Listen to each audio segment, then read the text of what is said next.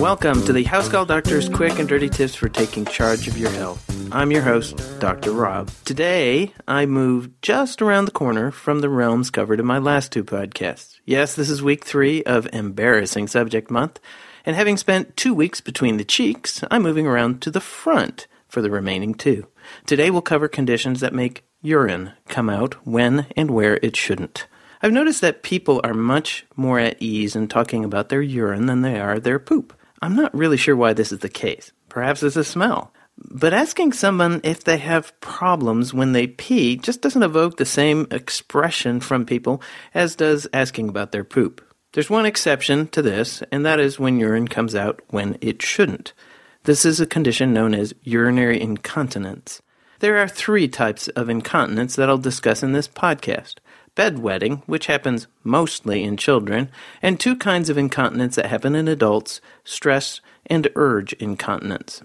So let's start with bedwetting. The fancy doctor word for bedwetting is enuresis. Bedwetting is a very common condition affecting 15% of all children at age 5, still 10% of 7-year-olds, and even 1 to 2% of children over 15, although they wouldn't want to be called children at that point. It's not only common, it's genetic. If both parents have a problem with bedwetting, 1/2 to 3/4 of the offspring will have the same. So go ahead, kids, lay this problem at your parents' feet.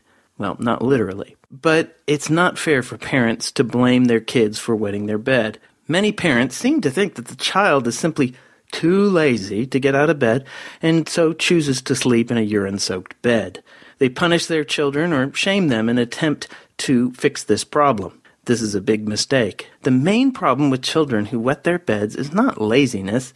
It's just that they sleep so deeply that they don't wake up when their bladder tells them they need to go. For some reason, the brain needs simply to get older for it to get aroused by a full bladder. That means that the cure for bedwetting is time. There is no magic medication that will fix it, and shame doesn't work either. Having the child wear some sort of absorbent undergarment is the best way to cope with it. Don't make a big deal out of it. The kids may resist this idea in the first, but the alternative of sleeping in urine usually convinces them otherwise. There are a few medications that help children if they, say, want to go over to a friend's house and not wear a pull-up, but these only work while the medications are being given. Once they're stopped, the bedwetting resumes. So don't make a big deal out of bedwetting. It's a really common problem and will go away on its own. The only time when it needs to be brought to a doctor's attention is when a child who has previously been dry through the night starts wetting the bed regularly. This may represent a significant medical problem. So what about adult incontinence? I do understand why it's embarrassing to wet yourself, yet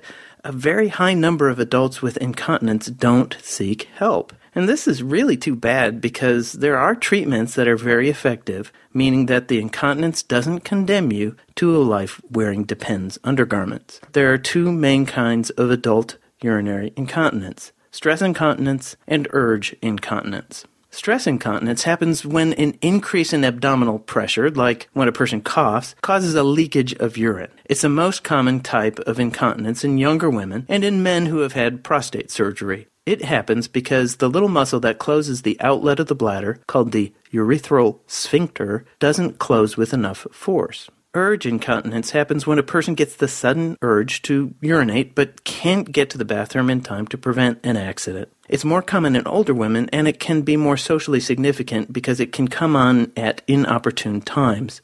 Some lucky people have a combination of urge and stress incontinence. So what can be done about these problems? My quick and dirty tips for today will cover what to do about adult incontinence. Tip number 1, get evaluated. There are a number of medical problems that can cause either stress or urge incontinence, especially if it comes on fairly rapidly. Most people end up only giving a urine specimen, but occasionally more aggressive testing is needed to find out the exact cause. And yes, the words more aggressive testing are a euphemism for a test that might not be all that much fun. But getting to the root of the problem can really fix the problem. Tip number 2, learn Kegel exercises. I'm not sure if Dr. Kegel or his kids were thrilled to get the Kegel name hooked to bladder exercises, but doing them regularly helps reduce or eliminate incontinence, especially stress incontinence. The basic procedure is to repeatedly stop the urine flow when you're going, and then repeat the same muscle contraction throughout the day.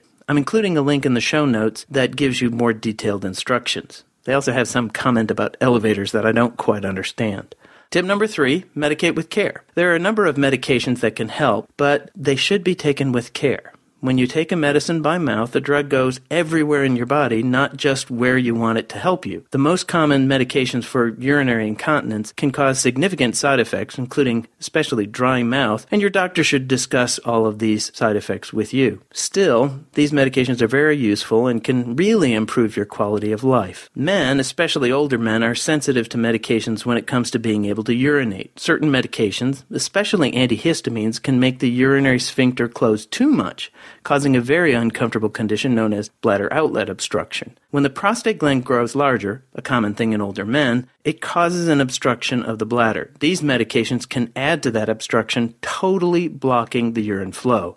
Be careful with medications. And finally, tip 4, if all else fails, ask about surgery. Women are prone to have problems with their muscles of their pelvis from either childbirth or growing older, which can be fixed with a surgical procedure. The surgery is generally not terribly invasive and so shouldn't cause a long recovery. Well, that's it for urinary incontinence. I hope that all of these embarrassing subject podcasts have been helpful and have whet your appetite for the final subject, male problems. I'm still trying to figure out how I'm going to do that one. If you have subjects, embarrassing or not, that you want me to cover, send them to housecalldoctor@quickanddirtytips.com, or you can submit them to me on Twitter at housecalldoc or on my Facebook page. And don't forget about my blog, Musings of a Distractible Mind at distractible.org. Let me remind you once again that this podcast is for informational purposes only. My goal is to add to your medical knowledge and translate some of the weird medical stuff you hear so that when you do go to your doctor, your visits will be more fruitful. I don't intend to replace your doctor. He or she is the one you should always consult about your own